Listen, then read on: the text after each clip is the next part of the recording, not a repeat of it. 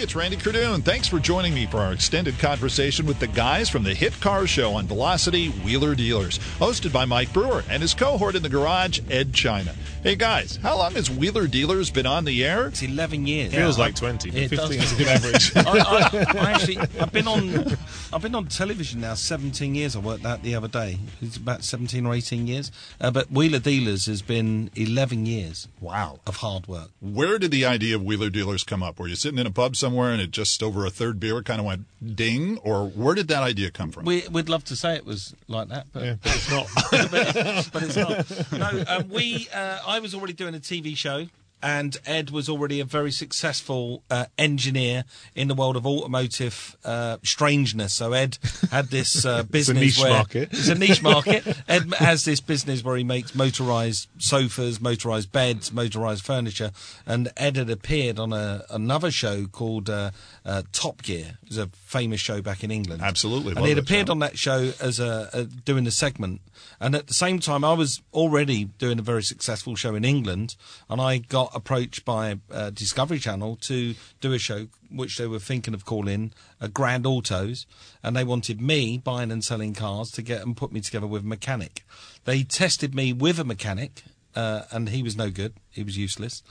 So we sat around and said, well, who could it be? And I'd seen Ed on Top Gear, and I said, well, there's this mad sort of guy. And they knew of him as well. And they said, yeah, well, we'll try and find him. And they found Ed. And fortunately, he had his own garage, his own business. So I went along for a screen test with Ed one day. And literally within 5 minutes, magic happened. It was great. Motorized couch? Yes, well, it's actually set the record for the world's fastest piece of furniture at 87 miles an hour, so it's pretty full-on bit of motorised couch. Isn't that weird how something like that could lead to something else? Because I could imagine when somebody approached you on that, assuming they did, or maybe you came up with it yourself and you thought, I'll just kind of do this thing. I mean, what could come of it? No, it's in Ed's head, and nobody come up with it. It really is. He still wants to build his floating city and things like that. It's kind of, I think it's engineering is and design is actually, it's a conduit for ideas into the real world, and so obviously the crazier things that you can think of and the things that you put together that shouldn't necessarily put together, you end up with wonderful results like driving sofas. And then of course I met my wife the same way, with the same driving sofa. So it's that particular car has been quite good to me.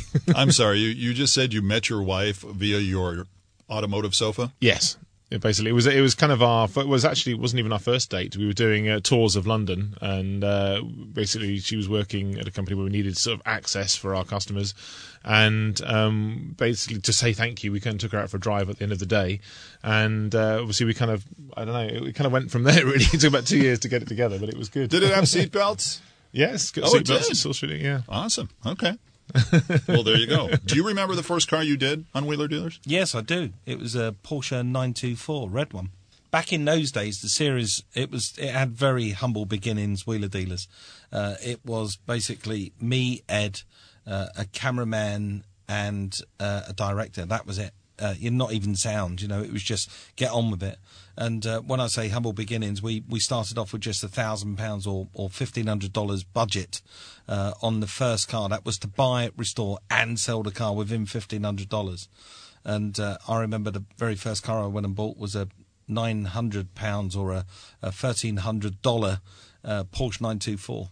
And I never thought back then that it would be where it is today. But it was very quickly through that series when the magic started to happen in the studio and in the workshop. I started to realise that we're actually onto something here.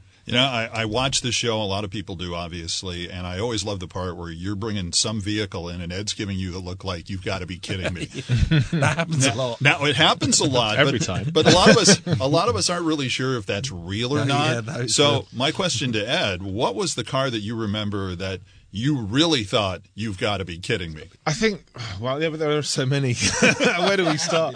I mean, well, the Caddy, yeah, really, because I think, well, the Cadillac, it was a long way into our relationship, if you like. So by then you'd think he'd have got it by now, But and it was a proper wreck. But equally, it's a cool car, so you can kind of see through that. And I think that's the thing. I mean, Mike's very good at buying cars that even if there is, we all like to shirk work every once in a while, but I think actually that's part of the game, if you like. That's part of the deal, and really, it's very rarely have we had cars that have been really terrible. I mean, I think probably the closest. I mean, that we had an incident with the Capri years ago with a dodgy wing, but that was down to a supplier problem. But actually, I think the Jeep we did Suzuki. That was probably the worst car ever, just because. We did loads of work to it. We changed the axles and the engine and then put roll cage in it and stuff. And the further we got into it, the more rust we found, and just got worse and worse and worse. And if we'd had more time, we could have actually got it's kind of equivalent of a smog test. It was like it's called an MOT. Had to get a test to make it legal for the road, and we could have done it eventually, but we ran out of time. And so then, but luckily, Mike managed to spin it around and just sell it to a guy who didn't need it to be road legal. Sold it to a guy with a farm, and it's still there today, driving around. So it was okay, but that was pretty disastrous. That was like a Samurai, was it? It was, just like a little Suzuki Samurai. Like I mean, there's been plenty of cars over the years that even, when I've stood there and stared at them, I've gone, I'm going to push Ed a bit too far with this one. But the one thing about what we do on the show, and it's the one thing that makes the show, I'm such a fan of the show, is that Ed is never fazed by anything that I bring him back. Yeah, it is absolutely real. When I pull up for the first time and press the hooter, he sees the car. He knows I'm coming. It's a filming day. He knows that I've got a car, but we hide it from him. But when I turn up and he sees the car for the first time, there's always that moment I think, there's a sheer moment of terror for me. But then it just comes out as a matter of fact and says, yeah, okay, we'll just get it in and get on with it. Mm-hmm. I mean, the one that springs to mind for me, genuinely, that I'm shocked still today by, is the Lamborghini Urraco. That car, there's probably only about 3 or 4 people in the world that would dare remove the engine from a Lamborghini Urraco. And I remember buying the car that hadn't been run for many years. He's told me, whatever you do, he knew I was coming with that car because we'd spoke about it before. Don't start it. Don't turn the engine over. Don't do anything. Just get me the car. I want that car in the workshop. And when I turned up, I thought, this is an Italian V8 engine. This is going to be it's the Swiss watch of engines. You're going to undo one screw, and like a laptop, it's just going to bing, things are just going to spring out of it. But no, Ed just, grabbed the wrenches, got straight under the hood and ripped the engine out and started to pull it apart. Well, I was quite biased with that car because, it's one of those things where you should never buy a car, sort of with your heart in a way. You should always buy it with your head, and that I didn't really care in almost what condition that car was, and I wanted a Lamborghini on the show, so we just had to have it, and that was really the only one we'd found that was even vaguely viable. But it sounded really good, so it's just like, just buy it, whatever, but just don't do anything with it. Don't drive it, don't turn it over, don't roll it, whatever. There's a lot of shows out there that do kind of what you do, but the best thing about your show is you guys are hysterically entertaining for a lot of us. I mean, for auto guys, there are guys who yell at each other and insult each other and do all this stuff. The fact is, you guys come at it with kind of almost a comedic look at it, and you develop this car out of what a lot of people don't believe you're going to be able to do.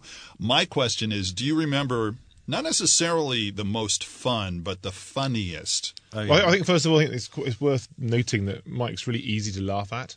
So I think that's what. That's nice. I'm not the one that's 6'7" with mad hair, full size. But anyway, moving on. What was the question again? Well, effectively, to summarise the question, there are a ton of copycat shows out there that are trying to do replicate the success of Wheeler Dealers with its 100 million viewers around the world that never be beaten. There's a lot of people out there around the world that are trying to replicate our show, and they miss the secret ingredient. And the secret ingredient is our relationship. It's Mike and Ed. We truly are best mates. We truly love each other to bits. We're like family. We're like brothers. And we love what we do. And for us, we always say in the show, it's not about us. And, it's flattering that we are considered stars. But we're not. It's the car. The car is always the star. And we always, I think, one of the best things about our show is that we always pay respect to the car and the process that we're doing, and to each other. We always pay. It's all about the car. That's the only reason why people are going to tune in. If it was Mike and Ed do wallpapering, people you might get some people tuned into that. Actually, it's not a bad idea. We should try that. You heard it here first. But I think it's always about the car, and the car is the star, and that's the secret ingredient. Wow, that is pretty cool. And the other thing that's really neat, and one of the things aside from what we're talking about that got me interested, is learning from what you do. I mean, it's interesting to watch you bargain, but I got to tell you something. Nobody does what you do, Ed. I mean, you basically get in there and you start not only working on cars, everybody does that, but then you start almost teaching us. And for some of us guys who frankly would need, Henry Ford behind me before I really had enough guts to try something, looking at you doing it, thinking, well, it's not as hard as I thought it was because of what you do. I think that's actually, in the way, the key. I mean, I'm very lucky in as much as, we have very small amount of time on each car, like 2 weeks per car. So unlike anybody at home where you get to the hard bit and you go, I just have another cup of tea, or I might just go and take the dog for a walk or whatever. I kind of have to do that. I've got a camera crew waiting, Mike will be outside.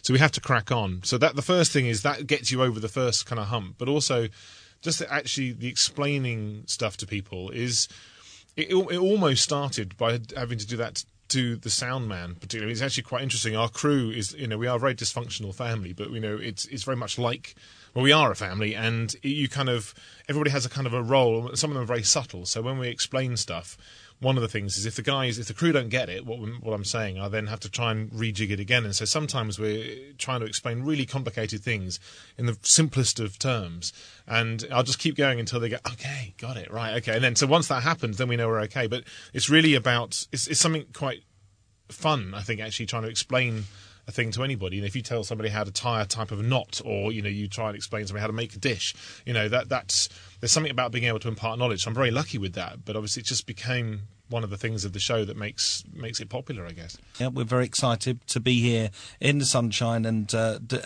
sucking in this amazing car culture in America, doing some great cars. Not all American cars. We're keeping the show exactly as it was before, just a mixture of American and European and Japanese cars. Because it is a global series, it plays all over the world.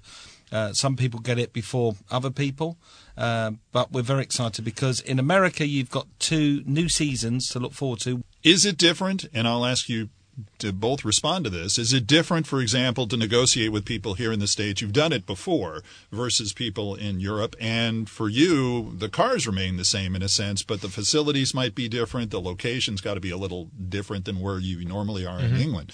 How is it different for both of you, if at all? It's remarkably different. I do another series called Trading Up, where I've been around the world buying and selling cars, and I've immersed myself into the car culture all over the globe and looked at the different ways that people buy and sell cars.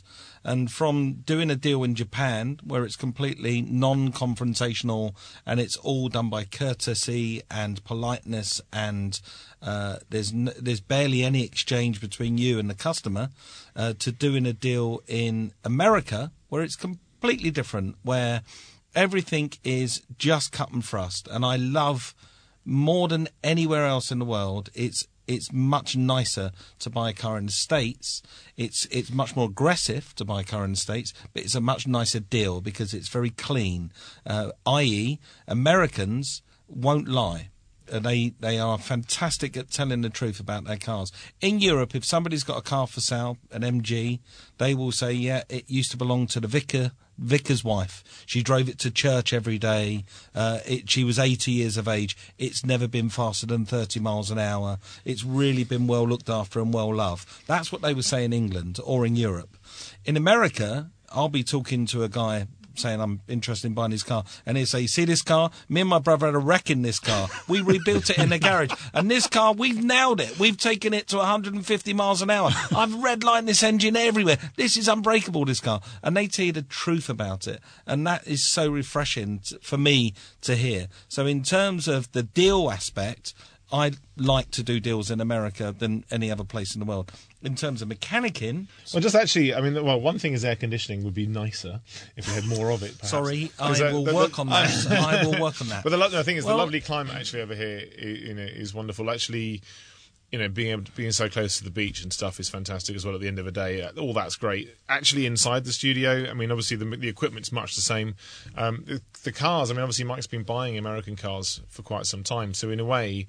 the cars are also much the same. I mean, I think what's some of the interesting stuff is that it's kind of everything's flipped on its head. So if you have a European car, now we can't get that part really quickly. We have an American car, literally you can walk around the corner and pick it up from the shop. So that's kind of weird because you kind of just have to kind of reprogram your head a little bit. And we've got some help in sort of for the prep sort of studio as well. We've got a couple of American mechanics. It's quite fun finding different ways that we all look at stuff, and obviously parts actually have physical names that are different, which is interesting. So obviously you have rotors, we have discs, for brakes and stuff like that. So there's little subtleties like that. But essentially, as Mike was saying earlier on about the whole show, it's basically the same kind of thing. We just have bigger vistas. The test drives here are fantastic. And we've done one with a GTO, which I probably can't mention at all.